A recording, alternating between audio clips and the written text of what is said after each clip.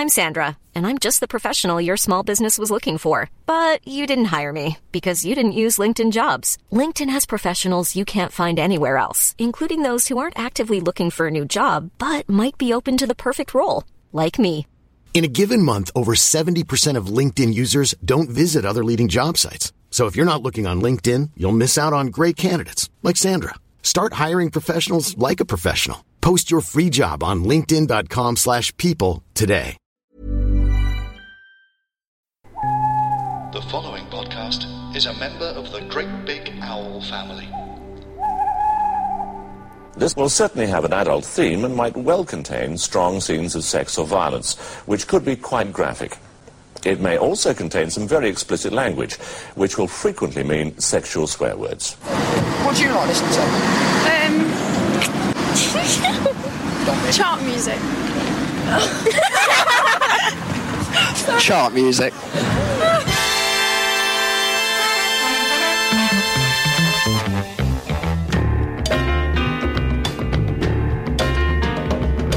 The Starsky and Hutch Annual 1978, a book which is being devoured by the youth of Britain on this afternoon of December the 25th, 1977. Chocolate pancakes. Make a batter with 2 ounces of flour, 2 tablespoons of milk, 2 egg whites and 4 egg yolks.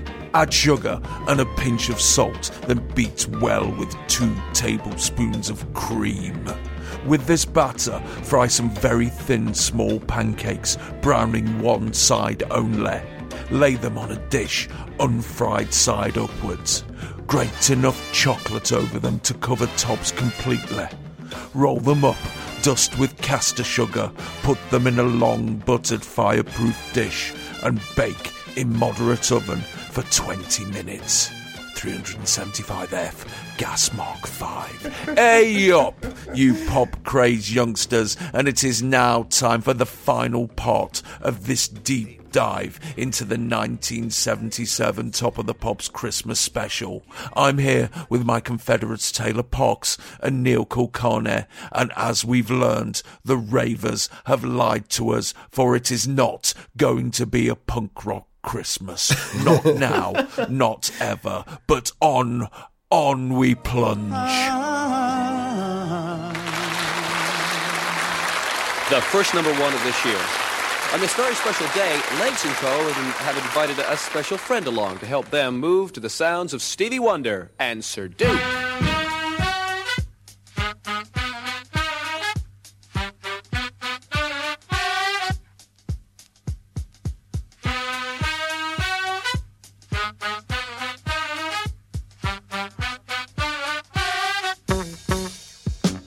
Kid flags up the second appearance of Legs & Co. and warns us that they've brought a special friend along with them as he introduces Sir Duke by Stevie Wonder. We haven't covered Stevie Morris enough on chart music, and this single, dedicated to Duke Ellington amongst others, became his highest performing single in the UK since Yester Me, Yester You, Yesterday got to number 2 in December of 1969. It was the second cut from the LP Songs in the Key of Life and follow-up to I Wish, and got to number 2 in May of this year, held off number 1 by Free by Denise Williams. And here, for their second shift, come Legs & Co. with a special appearance by Floyd Pierce, formerly of Ruby Flipper, who was popped in to take over the reins. And to paraphrase the great Schoolie D, I look into the mirror, I say, damn, Santa was a black man. Here's Floyd. Yeah, it's really something, this clip, isn't it? Oh, yes. Oh, yes. I'm actually disturbed by how erotic this really is. We saw on last year's Christmas special that we did, how this time of year seemed to push some kind of switch in Flick Colby's psyche or libido and inspire these routines which are authentically sexy rather than the usual chuckling parodies of sexiness, right?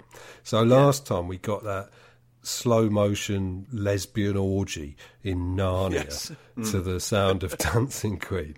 And this year it's festive fetish night on the snowy rooftops while the city sleeps. And somehow, despite its playfulness and its overt silliness, it again inspires that deep, dark, staring silence from heterosexual male viewers, which is a response they were usually quite careful to avoid.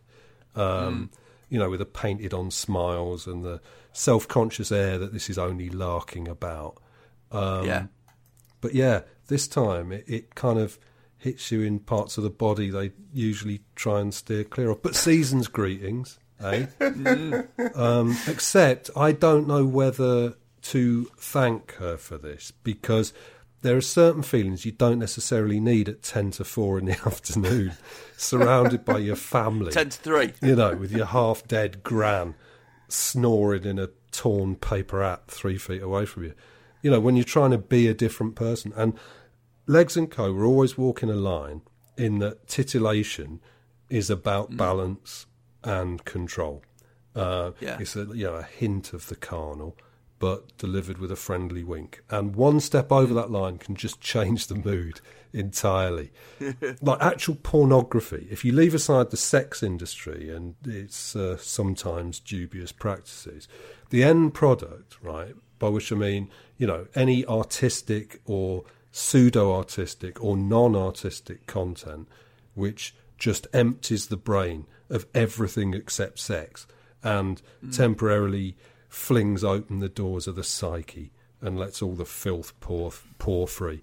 That can be a healthy or an unhealthy thing depending on various factors, and the main one is context, because it's like if you get pissed on a Friday night in a room with your mates, it's a healthy release. But if you get pissed at 10 a.m. on a Tuesday when you're driving a lorry load of nuclear waste, it's a fucking disaster. And similarly, if you open that door to your own untrammelled depravity and enter the porn dimension in private, knowing what's what, you can make peace with your own desires and celebrate them. But as soon as pornography shifts into the everyday world and brings those feelings with it, it becomes toxic, because suddenly it means something totally different. And inflaming those urges, especially in men, outside a safe, controlled environment can be bad in all sorts of ways. And, even for yourself, at the very least, it gnaws at the soul and at the dreary balance of responsibilities. And it's frankly depressing, and it hurts a bit. And that's the trouble when anything slightly oversteps that line. So in that sense, I'm a little bit very gently perturbed by this clip coming out of the blue on Christmas Day, albeit with most of its erotic potential muffled by the bromide of 100 weight of Christmas pudding. But, also, as always with things of this nature, I have to wonder, is it just me? Like, perhaps to everyone else, this is just a delightfully saucy bit of festive fun, I don't know. There's some strange constellation of signs which hits me at an awkward angle. And I mean, it would be odd, because I don't mind admitting to the pop-crazy youngsters, I'm not obsessed with pony girls, and I don't have that creepy white guy thing about interracial sex. And an icy rooftop does nothing for me, and I've tried, But as soon as you start picking at the threads of your own sexuality, your brain starts to unravel, So fuck it. People worry too much about everything to do with pleasure. The only things worth worrying about to do with pleasure are A, is it mutual, and B, where is it? But everyone else expects you to worry, so you worry. But I think in 77 this would have perturbed quite a few people for reasons completely opposite to yours, Taylor. I mean, the racial politic of this, a black Santa, 2 lines of mainly white women. And I think it becomes dead sexy down to a tiny little detail. It's the heels. The heels are really important to making it sexy. But this black Santa with quite a flamboyant, outwardly sexual performance, these 2 lines of white ladies, that would have had you, that would have had your gammons apoplectic. before their Christmas dinner. Oh, just to think he came into our kid's bedroom last night. But unbelievably, this is the second appearance of a Black Santa on BBC One today, and it's only fucking 25 to 3.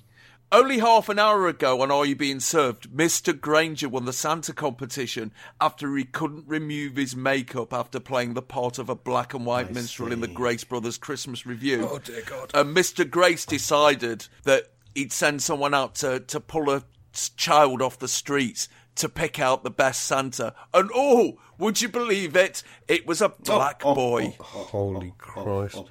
Yeah. I mean, maybe some viewers would have seen this as an oblique reference BBC One to just that. ruining Christmas for us.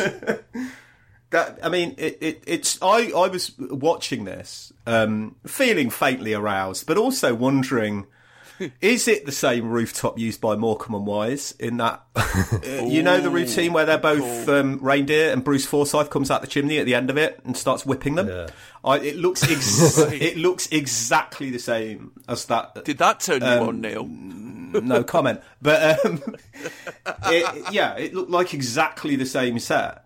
I mean, the fact that we've spent sort of 5 minutes talking about this dance routine shows how effective it is, because we're not talking about the fucking amazing record that they're dancing along to. No. And we won't for a little while longer because, Floyd, he's been, he was asked out of Ruby Flipper about 14 or so months ago. But, he's been quite a regular on Top of the Pops in 1977. He was always drafted in when they needed a lad. He was obviously the best dancer. The best male dancer on Ruby Flipper in any case. He'd been on Lonely Boy by Andrew Gold in April. You're Gonna Get Next to Me by Bo Kirkland and Ruth Davis in June. And I Feel Love by Donna Summer in August. Right. And here he is again. I mean, the thing that offends me, that he's only got a moustache, not a beard. What's going on there? He's got a proper Village People moustache going on, which adds a new dimension to it. But he's not really being a sexy Santa. It's not about him. No, he's not being a sexy Santa, but I think he's being quite libidinous. I'm sure he nearly pinches an arse at one point. Well, that's what I thought, but he's actually picking up one of the reins. Yeah. Yeah, he's only indulging in light bondage, Neil. Nothing to worry about. He's definitely closer to Clarence Carter's backdoor Santa. All the goodies Father Christmas do not touch me than he is to a more traditional department store version. Yeah, and Legs & Co, they're in a silver bra and pants set with bits of fur hanging off the sides. They've got silver reindeer horns on a fur-lined hat, silver gloves and matching boots. And, oh dear, once again, they're doing that pause-up thing that they did when portraying cats. Their interpretation of Stray Cat Strut a few years later. I mean, with cats, you can just about get away with it, but reindeer, no. Reindeer walking on their back legs, but the performance is very Rudolph. But most of the dancing is left to Floyd. Mostly what they do is chorus line type stuff. Skipping around, because you can't really do much else in those shoes. No. But the shoes, to me, they're the things that improve my satisfaction quotient by a good 75%, I would say. Yeah. But the song's good. The song's great. The song's fucking amazing. But I mean, the weird thing with Stevie is this album that it comes from, Songs in the Key of Life, is probably now my favourite Stevie record. But I remember it being the first 70s Stevie that I picked up retrospectively in the mid-80s, entranced as I was by Paul Gambaccini's 100 Greatest Albums book. I went straight to that one. And I shouldn't have, actually.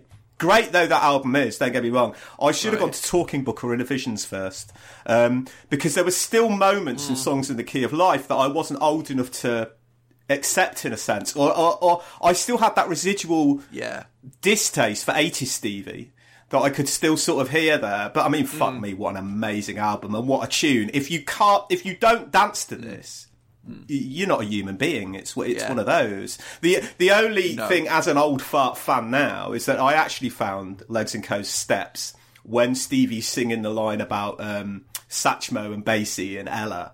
I found them a little disrespectful, to be honest with you. I thought they should have been far more serious at that point in the song. But it's a corker. They should have just stood still and put their hands over their hearts and bowed their heads. Well, no, I was expecting them to do like trombone type movements and like musical instrument type movements, but they didn't. Although in the context of this routine, that might have looked a little bit even more risque. Yeah, I guess so. I mean, this is the other song that takes me right back to 1977 because it just reminds me of the summer of that year, or at least the couple of weeks that my dad had time off work, and it would be the time-honoured tradition of him driving us down to the Golden Ball, locking us in the car. And I think at this point I had a radio or something. There was a radio that wasn't the car radio, which was not allowed because it would flatten the battery. And this song was on all the fucking time. So when I hear that, I've got the taste of Apollo Cola in my mouth, and I can feel one of them little Travel Mastermind pegs in between my finger and thumb that I played on my own because my sister didn't want to, which was the most futile thing ever. That game, though, man, it's mind blowing. Still to this day, I can't. My brain actually couldn't cope with it sometimes. Yeah, but there's nothing more futile than playing Travel Mastermind on your own because you've actually had to load the fucking pegs in. You either do that and know what they're going to be, or you do it with your eyes shut, and then there's no one to tell you which ones you got right or wrong. So fucking 70s childhood in a nutshell. There, I feel. But yeah, imagine if Santa and Legs & Co had to do that in every house in the world, man. It would take them fucking years to get round. Anything else to say? Probably best to leave it there. Yes, Taylor, yes. The follow-up, Another Star, would only get to number 25 for 2 weeks in September of this year. And if we're not counting Ebony and Ivory, and we are certainly not, he'd have to wait another 7 years before finally getting to number 1 with I Just Called to Say I Love You. Floyd would make another 4 appearances in 1978, culminating in another Christmas Day stint, would appear with Legs & Co in The Stud and join them on Larry Grayson's Generation game before becoming a member of the Doogie Squires dozen who backed Lulu on her appearances on The Les Dawson Show before joining Hot Gossip.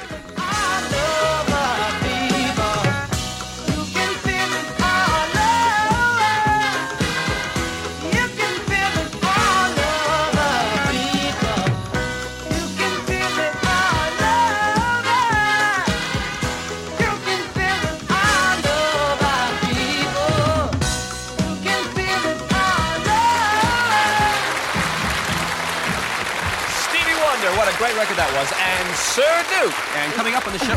Sorry, what's up now? Oh, I've got a Lucille here. Talking of Lucille, here's Kenny Rogers. I don't believe it. You couldn't stoop so low. Not so low. At a bar in Toledo, across from the depot, on a bar stool, she took off her ring. I thought I'd get closer, so I walked on over. I sat down and asked her the name.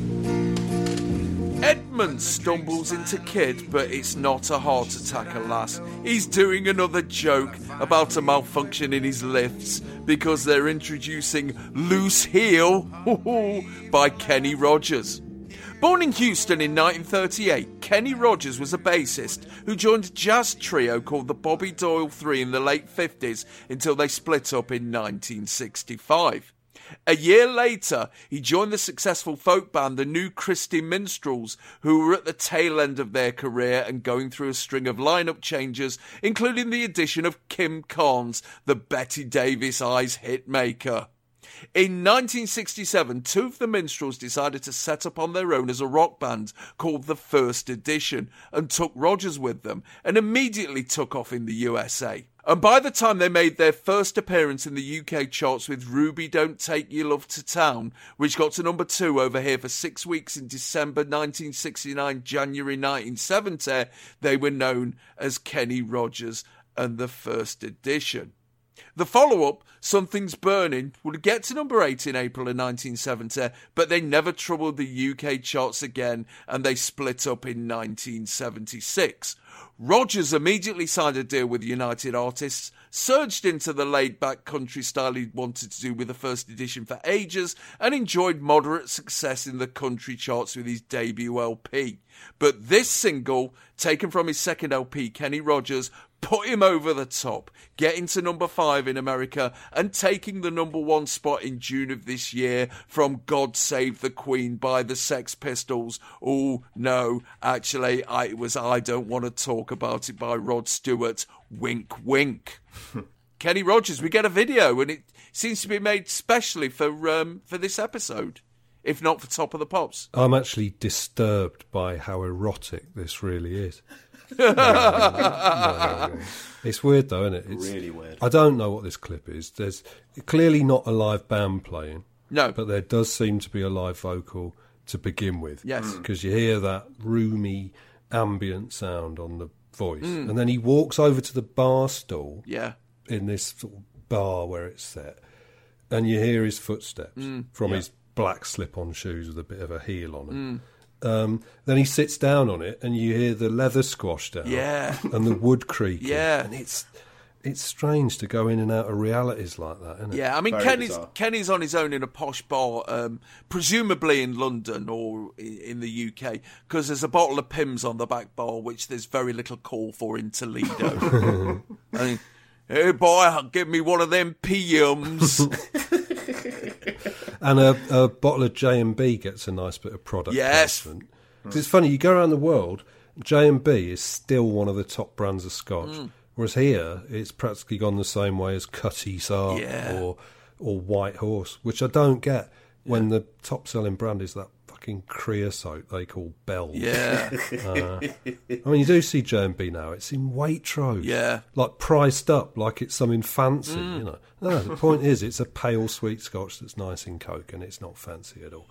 Although, speaking of drinks, you saw there's a glass of orange juice on the end of that bar or maybe vodka and orange with a stirrer in it. Yeah. Sort of about 3/4 full, as if there were some women in this bar, but for some reason they've left in a hurry without bothering to finish their drinks. The backing track clearly isn't provided by the Top of the Pops Orchestra, because they would be fucking 4 deep at that bar. Kenny would be poking his head above them while the crisps are being ripped open. I mean, the footsteps and the creaky chair are really fucking weird, aren't they? Suits a weird record because, like Ruby Don't Take Your Love to Town, this has got this broken man thing to it. Yeah.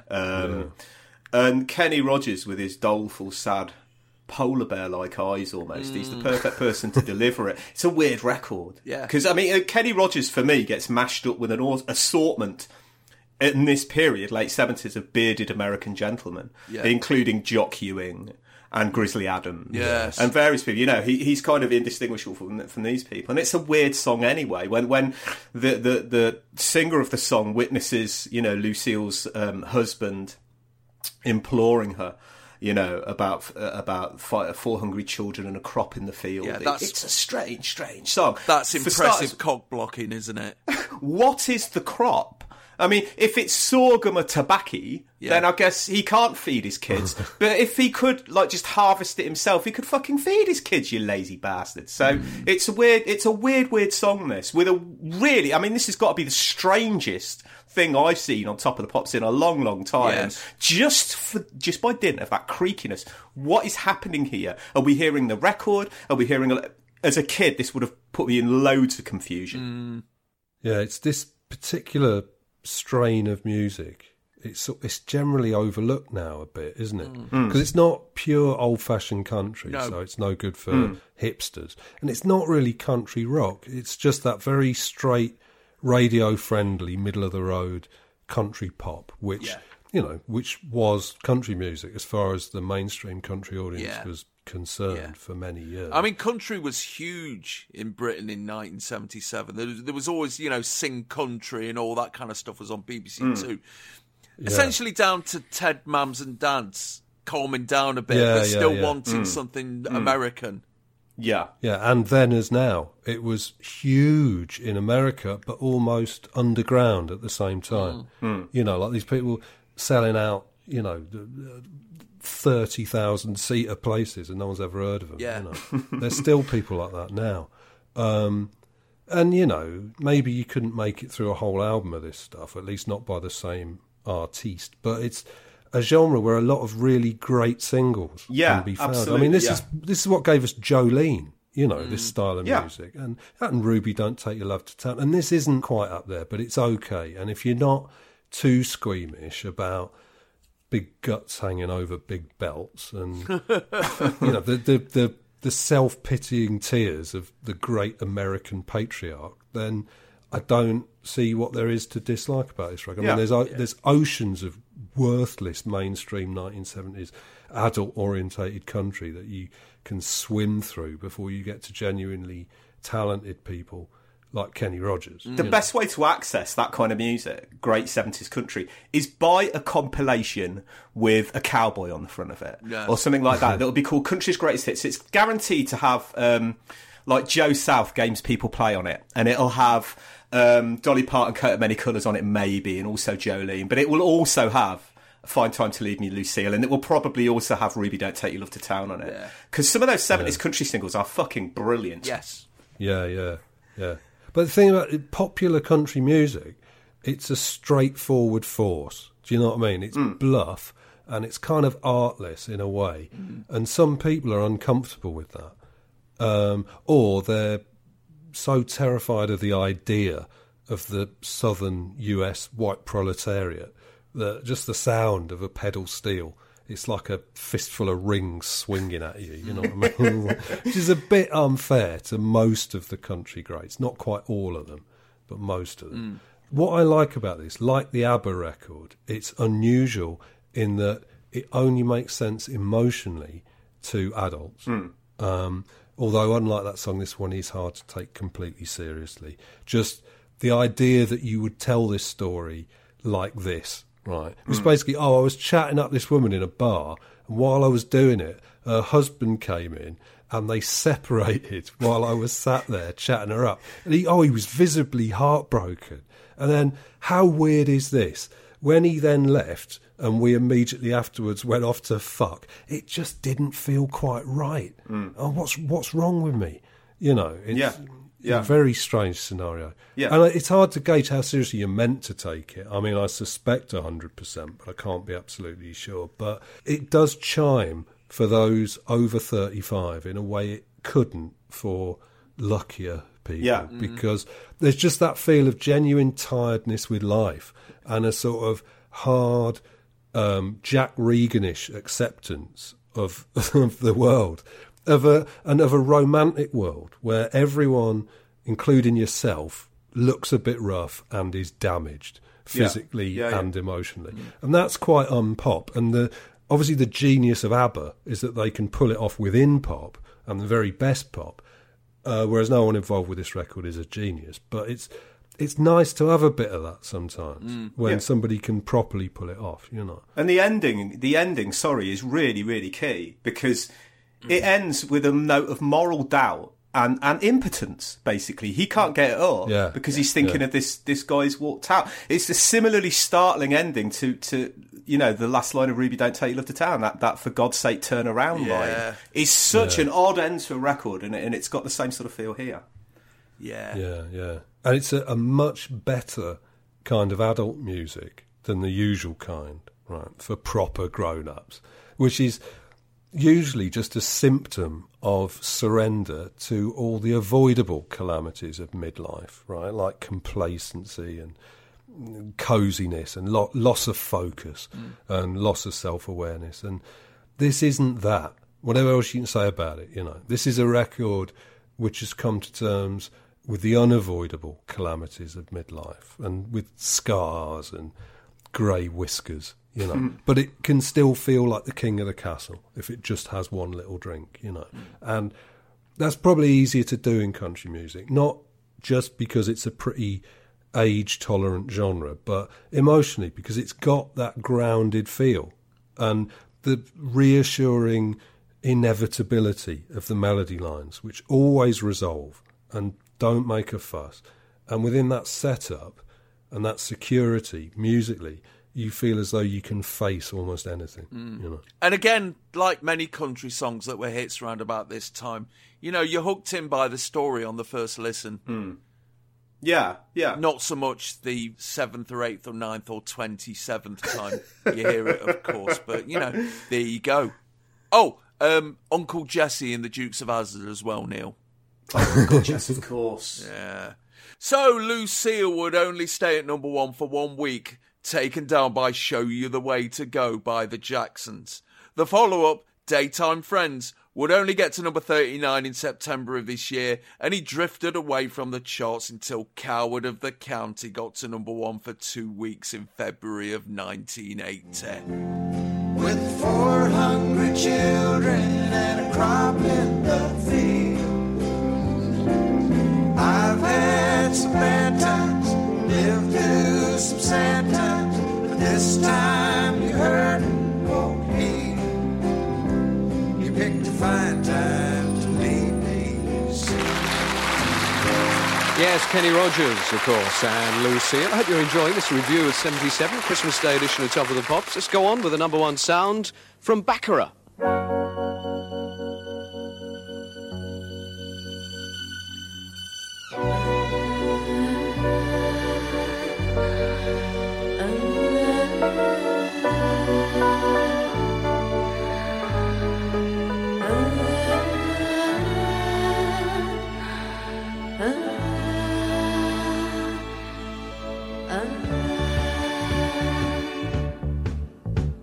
Edmonds hopes that we're having a lovely afternoon, which is nice, and introduces Yes Sir I Can Boogie by Baccarat. We've already covered Baccarat, Baccara, I thought it was the Osmonds, fuck off Edmonds! And this song on chart music number 23, with us 3. It got to number 1 in October of this year after wrestling David Soul and Silver Lady off the toppermost of the poppermost, and here they are again. So yeah, this was always going to happen at some point, wasn't it, chaps? Yeah. There are going to be songs that crop up on separate episodes, but usually it's like, oh, well, you know, there's someone else here who hasn't talked about it, but, you know, here we are.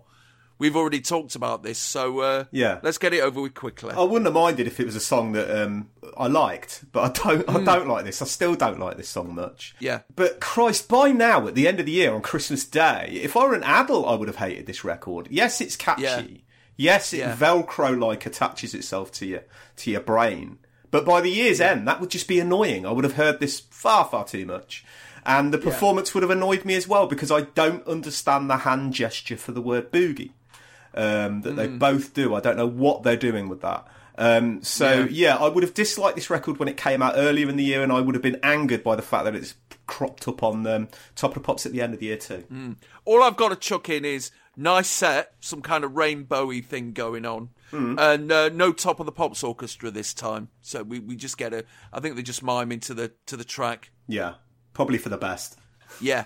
Basically, just go and listen to whatever chart music number 23, a classic episode, if I may say so myself. Soul Rail Replacement Service. Yeah, the only difference basically between that and this is they've changed their outfits. Yeah. And now look even more like extras in a low budget 1970s Euro horror film. You know?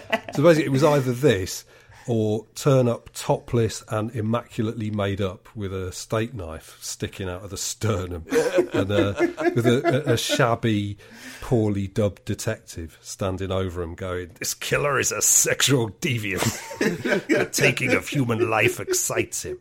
You know, is that or being hosed down naked in a women's prison. So it's probably fortunate for them that they could boogie, you know, even if they're not actually going to. So, Yes Sir I Can Boogie would only stay at number 1 for 1 week before it was slapped down by Name of the Game by ABBA. The follow-up, Sorry I'm a Lady, would get to number 8 in February of 1978, and they were done as a chart act in the UK. I can boogie, boogie, boogie, all my life.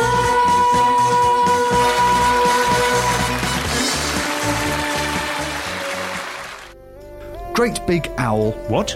Great Big Owl. Stop saying that. What about Great Big Owl? It's a family of podcasts. Ooh, who's in this family? Well, there's Rule of Three, that's us.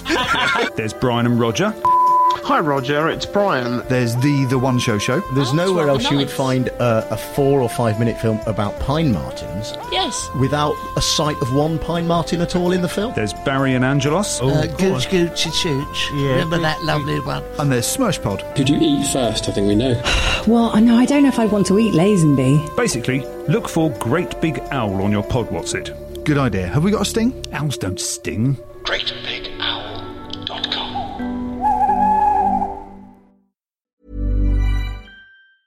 Cool fact, a crocodile can't stick out its tongue. Also, you can get health insurance for a month or just under a year in some states. United Healthcare short-term insurance plans, underwritten by Golden Rule Insurance Company, offer flexible, budget-friendly coverage for you. Learn more at UH1.com. Ryan Reynolds here from Mint Mobile. With the price of just about everything going up during inflation, we thought we'd bring our prices down. So to help us, we brought in a reverse auctioneer, which is apparently a thing. Mint Mobile Unlimited Premium Wireless. How to get 30, 30, bit to get 30, bit to get 20, 20, 20, bit to get 20, 20, bit to get 15, 15, 15, 15, just $15 a month? Sold! Give it a try at mintmobile.com/switch. $45 up front for 3 months plus taxes and fees. Promo rate for new customers for limited time. Unlimited more than 40 gigabytes per month. Slows full terms at mintmobile.com. And I know the Paul McCartney family will be celebrating their Christmas up in Scotland in a big way this year because they're still at number 1 in their beautiful Mull of Kintyre.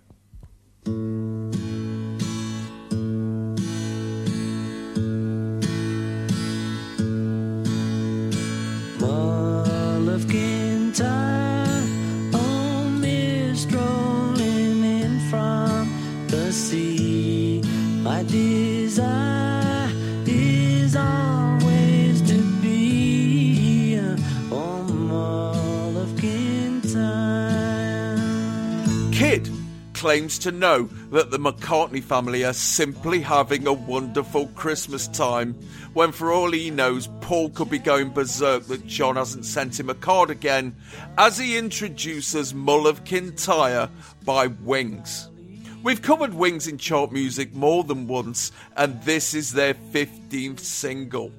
It's the follow-up to their live cover of Maybe I'm Amazed, which got to number 28 for 2 weeks in March of this year and was scheduled as a stopgap single while the band were recording their 6th LP, London Town, after the band was reduced to a trio due to 2 of them pissing off. It's a tribute to Paul McCartney's back garden. It features the Campbelltown Pipe Band, and after entering the charts at number 48 in November, it soared to number 5 the following week and got to number 1 in early December, and it's now celebrating its 4th week there as this year's Christmas number 1. Oh, where to start on this one? Bloody hell. Well, it's funny, isn't it? This is a record you quite often hear, but almost nobody ever actually listens to. Yeah. I mean, for fairly good reason. But when you do stop and listen and take it in, a few things are suddenly clear. Right. Firstly, even at his worst, Paul McCartney is a genius in the same way as other sometimes evil genii that we've previously identified, like Elton John, right? But more so. Like, this record has got no artistic worth, but it became an instant standard. For many years, this was the best-selling single of all time in Britain, without any external driver, like a charity connection or a tie-in to a major event or something. And that really doesn't happen by accident. I mean, this is an insultingly simple and unexciting song, but with no effort or care, he's created something which does stick in your head, does have a strong melody, albeit, strong in the same way as the smell of rotting cat food, and just feels like a massive and hugely popular hit. And a simple, worthless smash hit is something that every idiot thinks they could create themselves until they try it. And the other thing that strikes you when you properly listen to this is that, like so many Paul McCartney songs, its supposedly simple and direct emotional appeal is all pretend, and it's all emerging from a mask. It's a song of nostalgia for a Highland past, which is not his. Right? He's in character, sneakily, as usual. Like Sweet Through the Heather, like Deer in the Glen, Carry Me Back to the Days I Knew Then. So he only bought this place as a tax dodge, and he hardly went there until the 70s. And he's coming on like a kilted old laird in a leather armchair, underneath a painting of his great-grandfather, banging his stick on the ground. And so rarely could Paul McCartney say anything in song, even something as basic as, I like my house in the country. Yes. It's dead nice up there. Without doing this, without creating a cut-out character. This is Country House of the 70s, isn't it? But this brings you to the third thing that you realise when you listen to this record, which is a familiar thought to Wings watchers. It's just, what the fuck did he think he was doing? It's like, what was going on in his long head? Paul McCartney is still alive because he stayed sane. And to do that, he first had to go slightly mad and then maintain that level of insanity. Right? I think if Paul McCartney hadn't been this weird, he may have been yet another casualty of rock. So this is the price we pay for his continued happiness. There is an evil genius. Maybe not necessarily evil, but there is a genius to this record. I mean, I'd like to stress I don't like it. And by the end of the year of 77, you could not buy a chart compilation without this on it, front and centre. Yeah. I mean, I remember at the time liking it initially, as you do, and then hating it. Is perhaps my first apprehensions at a young age, as it was with the similar, in a way, Sailing by Rod Stewart. That a song that sticks around and doesn't go anywhere, and I don't mean go anywhere within the song, I mean it just stays at the fucking top of the charts for ages. Because this is like 4 weeks in now, number one, and it's got another 5 weeks, hasn't it, I think? Yes, it has, So that can get massively annoying. And also at that age, I had utter confusion about the lyrics. I didn't know what a Mull of Kintyre was. And I didn't even realise it was a place to a certain extent. But yeah, like Taylor says, apart from Charity Records and Def Records, this was the biggest selling UK single of all time. And it is the genius of Paul, I think, to hit upon something really special. And that's the ability to make a song that would appeal to people who don't even like music. Or Scotland. Or Scotland. But I mean, people who perhaps did not buy a record that year will have bought this. Because its tune is simple and it returns. It's infantile melodically in a way, just 2 chords. The bagpipes would have reassured that kind of silent majority audience that this record had as well. I mean, obviously... it's Amazing Grace again, isn't it? Yeah, this is it. And it's a simple song with single-syllable words, mainly. And it feels less... What Paul manages to do is create a song here that feels like it has existed before, in a way. And that's really... that is an incredibly difficult thing to do. I absolutely don't ever want to hear it again. But I can understand why in the bleak midwinter of 77, a song about home, a song about getting home and going home and loving your home would have been appealing, especially when couched in such a musically instantly understandable and simple form as this. So I begrudgingly, I think all of us have to begrudgingly, nod our heads that Paul was a genius at doing this kind of thing, of creating these records that didn't just appeal. It's not even important that whether it appealed to people like us or music fans. This was just a record that kind of all sorts of people could buy into. And that's why it was so hugely successful. It's a real skill doing that. McCartney would spend most of the 80s trying to have the big Christmas hit. As Simon said, in a previous chart music when we did Pipes of Peace, I think it was Simon, he really wanted to be part of your Christmas. Yeah. And this did the trick for him big style because it's a convivial song. It is an arms round your mates in the pub, sway along kind of thing. But also it's British country music, isn't it? Yeah, it is, yeah. And I think part of my problem is that I don't feel the Scottishness of it in a nice way. I mean, despite my... starey pale blue eyes and unhealthy complexion suggesting I have at least some Scottish blood. I'm not really a fan of the Scottish Highlands. I mean, appealing as the country looks post-election, those big empty misty hills and rocks, which people find so good for the soul. It just looks like death to me. I don't want to be there. Do you like shortbread? I'm not allowed to eat it anymore. It's just, it gets worse. I mean, but the worst moment of this record, of course, is when the pipes come in. But I mean, that's the worst moment of any given day, and it's all the worse for that warning blast you get first, right? Which is like the scream of a doodlebug, like informing you that you're get in under for the it. table. Yeah, and it's that same feeling of rapidly gathering misery as when you hear upstairs washing machine going onto the spin cycle. It's like you know something horrible's coming.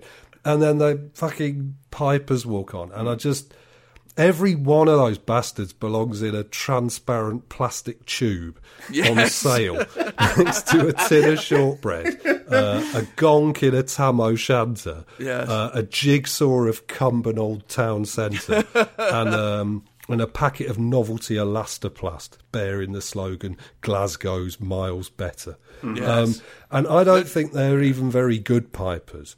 I don't even know that there is such a thing, but I do know that he just went down to the nearest town and got the local pipe band. He didn't seek out the kings of the bagpipe scene, you know. So, for all I know, to a bagpipe connoisseur, this might sound pretty much like it sounds to the rest of us. Like 20 pneumatic drills heard through a concussion. But what I do know is that being Paul, tight as an otter's pocket, he paid them about 20 quid each, which is fair enough. And you do only get a flat fee for session work, and there are quite a lot of them. But it's quite funny considering that it sold about 10 million copies an hour, and they would still have been eating bannocks in front of a 3-bar fire in black and white, like 2 miles away from his house. I mean, we get the video for this, which is Paul wandering through the mist, playing his guitar until he's joined by Denny Lane, also playing his guitar. And then they both discover Linda sitting on a rock, and then the pipe band wander through, and then it essentially becomes a living shortbread tin, doesn't it?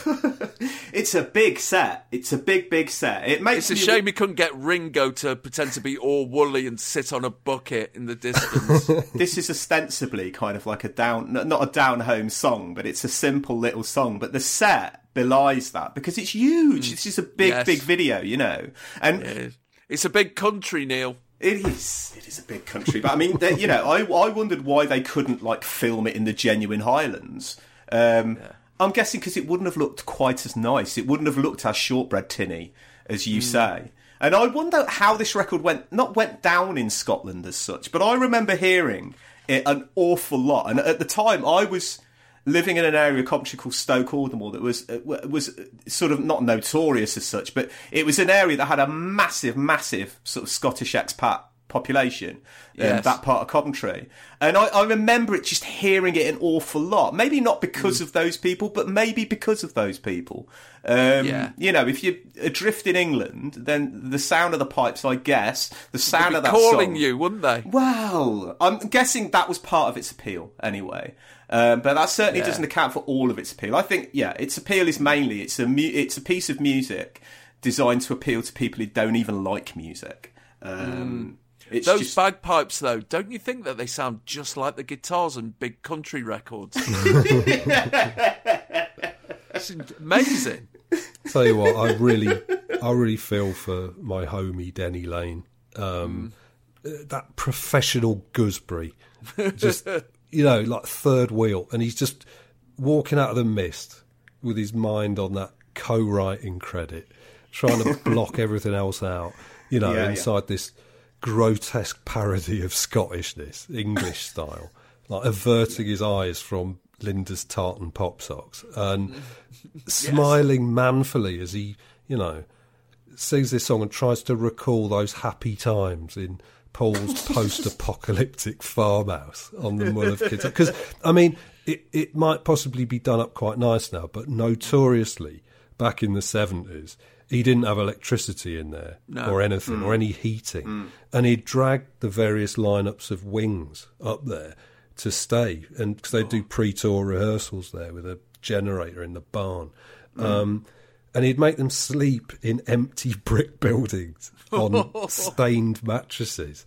I did it at Hamburg. If it's good enough for me, it's good enough for you. Yeah, I mean, famously, the road crew once got so bored and unhinged and cold that they painted the outline of a television on the bare brick wall and sat around watching it. Seriously. Well, meanwhile, Scrooge McCartney and Linda were in the main cottage, sat by the fire. And if it got really cold, they'd light it. But Denny's problem was that his missus and Linda McCartney fucking hated each other. Yes. Because Linda knew that she'd started off as a groupie, trying to have it off with Paul, and was maybe a little bit younger and prettier, and it was all a bit awkward, apparently, in that unimaginable paradise of privilege and wealth and security.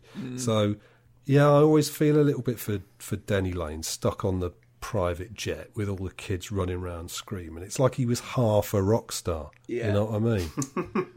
And of course, this essentially ushers in 1978, which was the most Scottish year ever. Oh, yeah. Up until the first half of the Peru game, of course. You know, people forget that this was a double A-side. It was a double A-side in the same way that Wham was a duo. And Gunno was one of the Marx Brothers.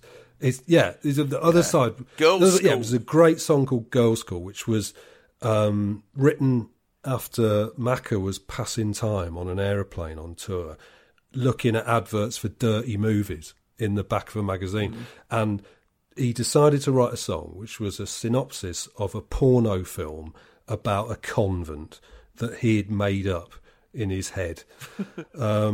Now, presumably, he thought this was a good idea to put something raunchy and rocky on the B-side of Mull of Kintyre, to protect the countercultural image he may still have imagined that he had. Or perhaps more because he thought American radio might have one listen to Mull of Kintyre and think, what the Sam Hill is this? I think he was right about that as well, because I don't think it was a very big hit in America. But the upshot was millions of grannies ended up with a record in their collection, even if they never played that side, with the opening line, sleepyhead kid sister lying on the floor, 18 years and younger boy, well, she knows what she's waiting for. Now, is that a good thing? Not especially, but it is the kind of cultural detail that, you know, enlivens the overcast pop charts of 1977 and underlines what a terribly confusing person Paul McCartney really was. Like, eternally bemusing and impossible to fully understand. And of course, I've got a bit more fondness for this than you, because this is the introductory music at Forest games. Is it? Yes. Wow. Yeah, because around about this time when Forest were breaking the rest of Division 1 over their knee, the terrace song was City Ground, All Mist Rolling In From the Trent. Oh. You see. And they still play it now. So you go to a Forest game, Mull of Kintyre will come on and everyone will stand up and belt it out, and then they'll sit down and be dead quiet for for the next 2 hours or so. Yeah. Because football's rubbish nowadays. Tell you what was bothering me for ages. Has there been a number one since this in waltz time? And I thought about good it. Point. Eventually I thought of one. Mistletoe and Wine. Oh. Right. A record whose one good point is that it allows you to appreciate the artistry and charm of Mull of Kintyre. Mull of Kintyre would spend 9 weeks at number 1, giving way to the majesty of Uptown Top Ranking by Althea and Donna in the last week of January 1978. It would become the first single to sell over 2 million copies in the UK and currently stands as the 4th best-selling single in Britain after Candle in the Wind 1997, Do They Know It's Christmas and Bohemian Rhapsody, and is still the biggest-selling non-charity single when you knock out the sales figures of the 1991 re-release of Bohemian Rhapsody. The follow-up, With a Little Luck, got to number 5 in April of 1978, but diminishing returns began to set in, and Denny Lane would leave Paul and Linda to get on with it in April of 1981.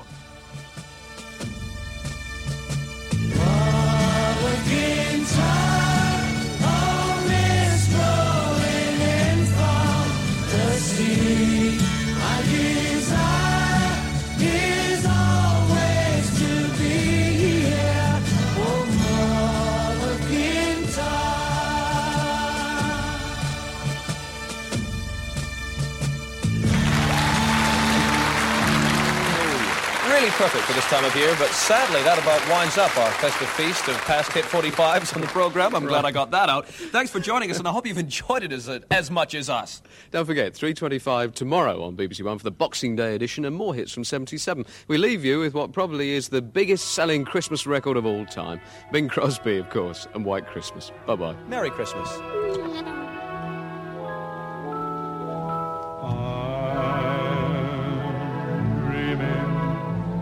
Of a white Christmas, just like the ones I used to know. Kid and Edmonds stand 'neath the tree. Show part 2 of Top of the Pops 1977, which will be on tomorrow, and sign off with What Else? White Christmas by Bing Crosby. Born Harry Crosby Jr. in Tacoma, Washington in 1903, Bing Crosby was America's highest-grossing performer of the 30s and 40s, and this is his biggest hit song from a career spanning 46 years. It was written by Irving Berlin, either in Hollywood or Phoenix, nobody can remember, in 1940, and it was immediately bagged by Crosby, who sang it for the first time in public on the NBC radio show The Kraft Music Hall on Christmas Day 1941, and then forgotten about for a few months when Crosby recorded it when he was doing the soundtrack for his forthcoming film Holiday Inn, which was released in August of that year. When the film came out, the single immediately got to number 1 in America at the end of October and would stay there right through the year. But seeing as our charts wouldn't begin for another 10 years, there is no record of how it did over here. 2 months before this episode, Crosby died of a heart attack on a golf course near Madrid, so it was blatantly obvious that the single was going to be re-released, and it's currently at number 5 in the chart. But it's the 1947 re-recording, which was made because the master of the original single had been worn out through countless repressings during World War II. And we don't get a clip from either Holiday Inn or White Christmas, the 1954 film that was on BBC One yesterday afternoon. We get to contemplate some oversized balloons, don't we, that show Waddy Waddy had finished with. Yeah, and by this point, to be honest with you, age 5, I would have been out of the room by now. I would have been setting up my streak track, heard this song too many times. It's only as you get older you realise, you know, Bing Crosby's actually, for several reasons, a really pivotal figure in the history of pop music and in the history of recording music, and in particular his development of the microphone and that close in intimate conversational crooning style is really important. His support of John Mullen, who brought back magnetophones from post World War II Germany, and then his passing on of those machines to Les Paul was hugely important. And the radio show that you mentioned is obviously, it's perhaps the first radio show to be using tape technology to erase things like dead air and to start using things like canned laughter. So he's really important in the development of recorded sound. I just don't like any of the sounds that he recorded, including this record, which is such a standard. It's beyond critical analysis. It's beyond any analysis. It is just there. It is White Christmas. It is going to be part of everyone's Christmas. You're probably going to hear it in the next few weeks. There it is. Yeah, no, I'm exactly the same. By this point in this Top of the Pops, there would have been chocolate fingerprints on the B notebook.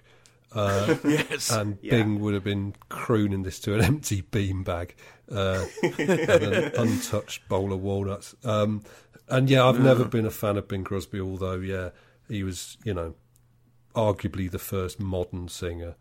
Because he doesn't project. He sings in a way that you only could in the 20th century because of the electronic wizardry, allowing him to stand in front of a full orchestra and sing quietly. It's like when movie actors suddenly realised they didn't have to mug like David Soul singing a ballad because the audience were not 40 feet away anymore. But I'm not a big fan of Bing Crosby apart from his name. And his first wife was called Dixie. I was just off for cocktails at Bing and Dixie's. Yes. But It is weird at the end of this episode to suddenly, even such a ballad-heavy episode as this, to suddenly hear someone with a proper voice singing a carefully crafted song. And it all seems very laboured and wheezy, which will be how it sounded to the people of 1977. But nothing better illustrates the triumph of pop by this point in history. But, you know, you gain something, you lose something. There aren't too many pop or, you know, post-rock and roll melodicists who could write such an elegant and effortlessly dreamy hook as the first two lines of this song. Like the gentle tensions and yearning and the rise and fall in the music, whilst being so simple. I guess Brian Wilson, you know, Burt Bacharach, maybe Paul McCartney, although not this year. But at the same time, no pop record has ever sounded this stiff and repressed, because it's 1942 and you can't really be anything else in public now, you know. And of course, when he says he's dreaming of a white Christmas, he's not fucking joking, because it doesn't get much whiter than this record, which is odd considering it was written by a Russian Jewish songwriter. But, you know, probably a majority of 20th century all-American culture is the result of Jewish creativity. It was mostly Jewish immigrants and their families who dragged the old, you know, hymn-singing, country-whooping America into the 20th century and built its modern cultural identity. But it's hard to really feel Irving Berlin songs now if you're not American, because there's no link and there's no line from there to here. So you end up admiring the craft, but thinking, you know, come on, put a donk on it or whatever. You know what I mean? Before Charlie Chaplin snuffed it earlier today, Bing Crosby was the last massive celebrity death of 1977, of which there were quite a few. I mean, everyone in your family would have suffered a musical loss in 1977. Your mum and dad grieving over Elvis. If you had an older sister, Mark Bolan. But Bing Crosby really hit home to Nana and Grandpa, I feel. And so it's quite apt that this episode ends with this song, because this episode, if nothing else, has been the triumph of the grandparents, hasn't it? It has, yeah. And it's interesting you mention those names. You know, you have to ask. There's been nary a mention of Elvis, you know. Yeah, that's unbelievable, isn't it? Which is odd. I mean, I don't know whether the Boxing Day episode was featured Elvis. Well, Way Down was on it. Right, I see. But it's so odd, because, I mean, it goes to show, I don't think Elvis's audience in this country was being catered for by Top of the Pops anymore. Do you know what I mean? They were kind of like, Top of the Pops wasn't for them anymore. To be fair to the BBC, they'd already rammed Elvis up your arse right through Christmas, because they'd put one of his films on every morning. Right. So, you know, I mean, to me, 1977, the key event of 1977 is Elvis dying. Far more important than the Silver Jubilee or anything else. So, yeah, it is very strange not to have the King paying a visit on us on this Christmas Day. But, you know, RCA didn't seem to think to release Blue Christmas, which is just the fucking most obvious thing to do. And Bing Crosby's record label were obviously a lot more savvier. Yeah. It was down to Danny Mirror to speak for all of us. Yes. And it is a very weird choice in that there's two film versions of this song, and BBC have elected to use neither of them. But I think they probably did the right thing not showing the clip from the film White Christmas, because there is that bit where he takes his pipe and plays the baubles on the Christmas tree, which would have caused a lot of breakages in houses across the country this afternoon. So White Christmas would go on to sell an estimated 50 million copies as a single, and 100 million if you factor in its many appearances on compilation LPs. It would be his first solo top 40 hit in the UK since 1957, and his last. But the previous night, his last ever TV show, Bing Crosby's Merry Old Christmas, was screened on ITV, featuring Twiggy, Ron Moody, Stanley Baxter, and the duet sung by Crosby and David Bowie. Peace on Earth, Little Drummer Boy, which was released 5 years later and got to number 3 on Christmas week of 1982. And that concludes this episode of Top of the Pops. What's on telly afterwards? Well, BBC One pile into the Queen's speech, where she thanks everyone for giving her arse an extra special lick this year, and then get stuck into Billy Smart's Christmas Circus, The Wizard of Oz, and then Basil Through the Looking Glass, the Lewis Carroll tale recast by the King of Foxes himself. After 5 minutes of news, it's a Songs of Praise family carol special from the Royal Albert Hall, the Christmas Generation Game, the Mike Yarwood Christmas Show with special guest Paul McCartney and Wings, and then the last ever Morecambe and Wise Christmas Show on the BBC, featuring Angela Rippon getting her legs out again, Arthur Lowe, John Le Mesurier and John Laurie in a sauna, the There's Nothing Like a Dame number with practically every male BBC presenter of the era, and Elton John singing in a deserted studio at the end. Those last 2 shows pulled down 28 million viewers, by the way. After the news, with Angela Rippon, they finish off the night with the 1968 Barbra Streisand film Funny Girl.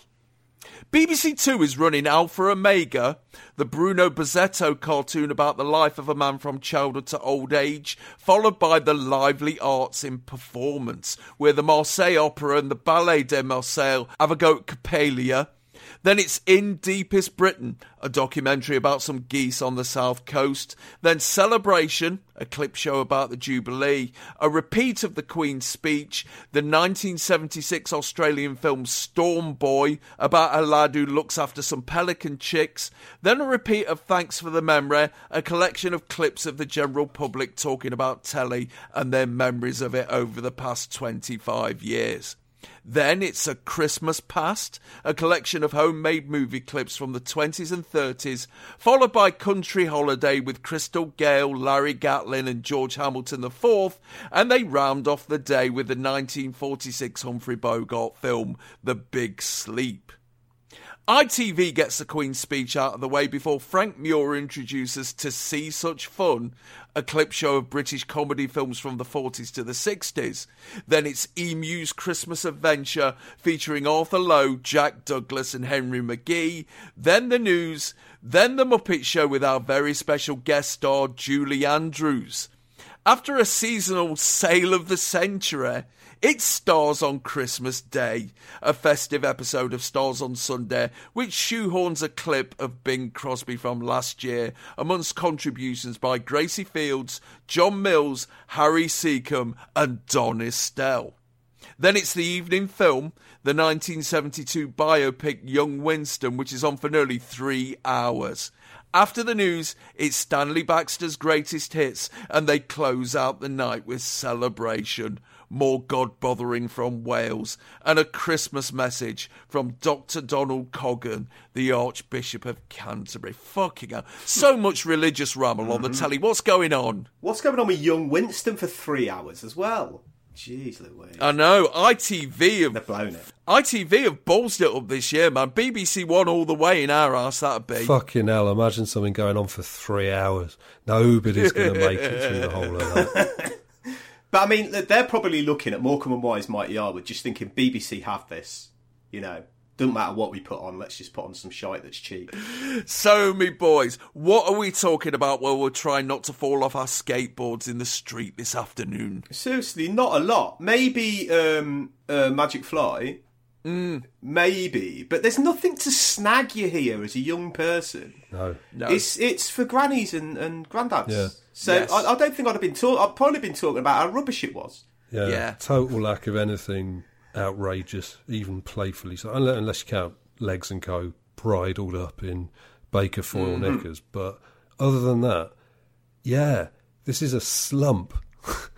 This would be a Christmas afternoon slump. And what are we buying with our record tokens on Boxing Day? If the record shop's open on Boxing Day, it might not be. ABBA, Denise, and maybe Space. Yeah. Same. But that's about it, because I'm not made of money. And what does this episode tell us about 1977? Apart from the total domination of punk. well, that's the major thing. Pop is still triumphant in a sense, although it's not really pop. I mean, pop in the strictly popular sense, if you like. So we have these dreary, slow, undanceable records that have dominated the year by David Soul, by Wings, by, you know, these records for people who kind of perhaps aren't into pop music that much. Pop goes on. Punk is a minority concern and doesn't even get close to this episode. Yeah. You know, and I suspect that even if a punk band had a number 2 or number 1 hit that wasn't God Save the Queen, I don't think they'd have got on. It would have interfered with the vibe of this show, especially because the vibe of the show is odd and haunted because it's a deserted studio. So punk was never going to work in that sort of scenario anyway. No. So rumours of the punkness of 1977, though to ex-punks may be really, really important, to the rest of Britain, there weren't that many punks about. There was just one house, the Punk House, and that was it. Yeah. Well, I mean, if you looked at this, you'd think, fucking hell, weren't you allowed in record shops under the age of 35 in 1977? Yeah. Yeah, and you'd have no clue what had happened in that year that was interesting. You'd also have no clue as to what's going to happen in 78. Yeah. I mean, this, because they've split it up into 2 parts. Yeah. You know, there's a lot of good shit that we would have had an absolute ball talking about in that episode. You know, I Feel Love, Way Down, you know, stuff like that. But this one, it is proper fucking non-R bait. The good old pops, if you will. And that, me ducks, is the end of this episode of Chart Music. All that remains for me to say now is www.chart-music.co.uk. You can get us on facebook.com/chartmusicpodcast. Reach out to us on Twitter @chartmusictotp and shove some money down that G-string at patreon.com/chartmusic. Thank you, Taylor Parks. Let the magic of Christmas bring God's peace to you and yours and to the world. Ta ever so, Neil Kulkarni. Merry Christmas out and a Happy New Year to all Chart Music listeners. And on behalf of Simon Price, Sarah B and David Stubbs, my name's Al Needham. We'll see you at some point in January, but until then, stay pop-crazed.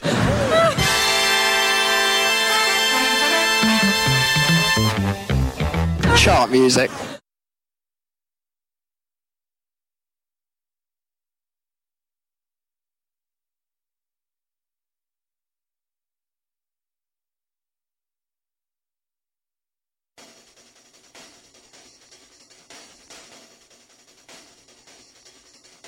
In association with the British Market Research Bureau and the Pop Craze Patreons, the Chart Music Top 40 of 2019.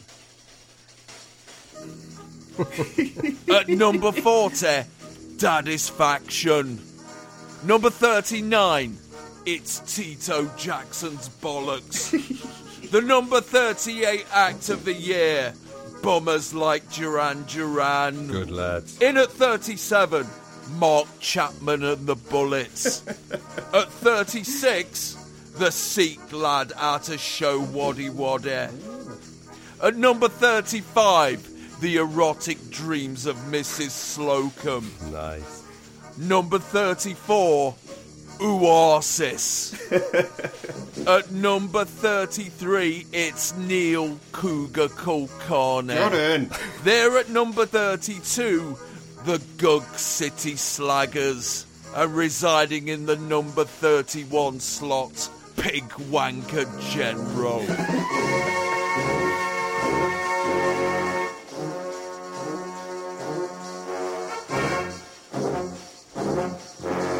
Into the top 30, and at number 30, it's Soul Rail Replacement Service.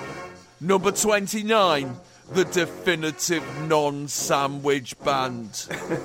Residing at number 28, the Granny Claps.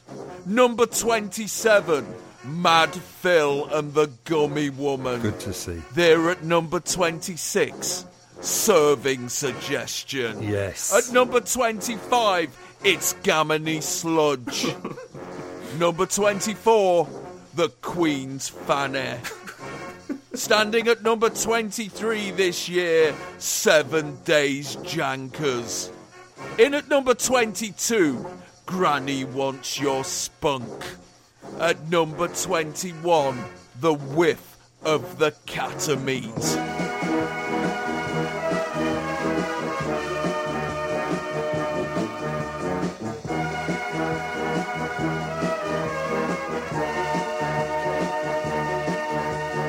Into the top 20 and at number 20, Quo Waddy Waddy. At number 19, it's Tony Blackburn and the Gay Ones.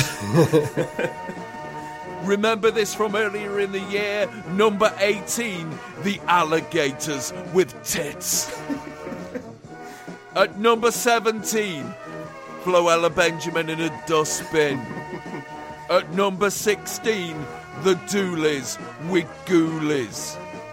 At number 15, Simon Price and the Receptionist from Hong Kong Fue.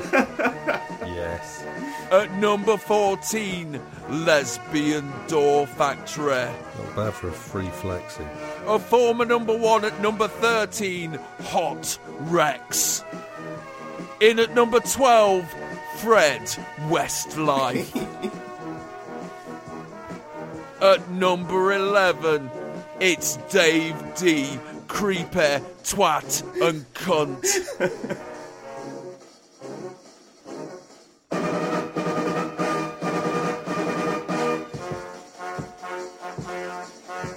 The top 10 for 2019 goes like this. At number 10, Jeff Sex. At number 9, Man to Man meet Al Needham. At number 8, Clit Richard. This year's number 7 act, Chicken Stephen. At number 6, Taylor Pox's 20 romantic moments. The number 5 sound of the year, Sarah B and Rakim. At number 4, it's Bergerac meets Rockers Uptown. Easy now. At number 3, Here Comes Jism. At number 2, Your Dark Mates, which means Britain's number 1. The number 1 act of 2019. It could only be Bomber Dog. My name's Al Needham. That was 2019 for Chart Music. We'll see you next year. Stay pop crazed. GreatBigOwl.com.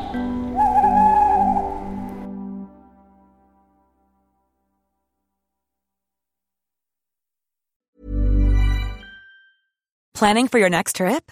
Elevate your travel style with Quince. Quince has all the jet-setting essentials you'll want for your next getaway, like European linen, premium luggage options, buttery soft Italian leather bags, and so much more. And is all priced at 50 to 80% less than similar brands. Plus, Quince only works with factories that use safe and ethical manufacturing practices. Pack your bags with high-quality essentials you'll be wearing for vacations to come with Quince. Go to quince.com/pack for free shipping and 365-day returns.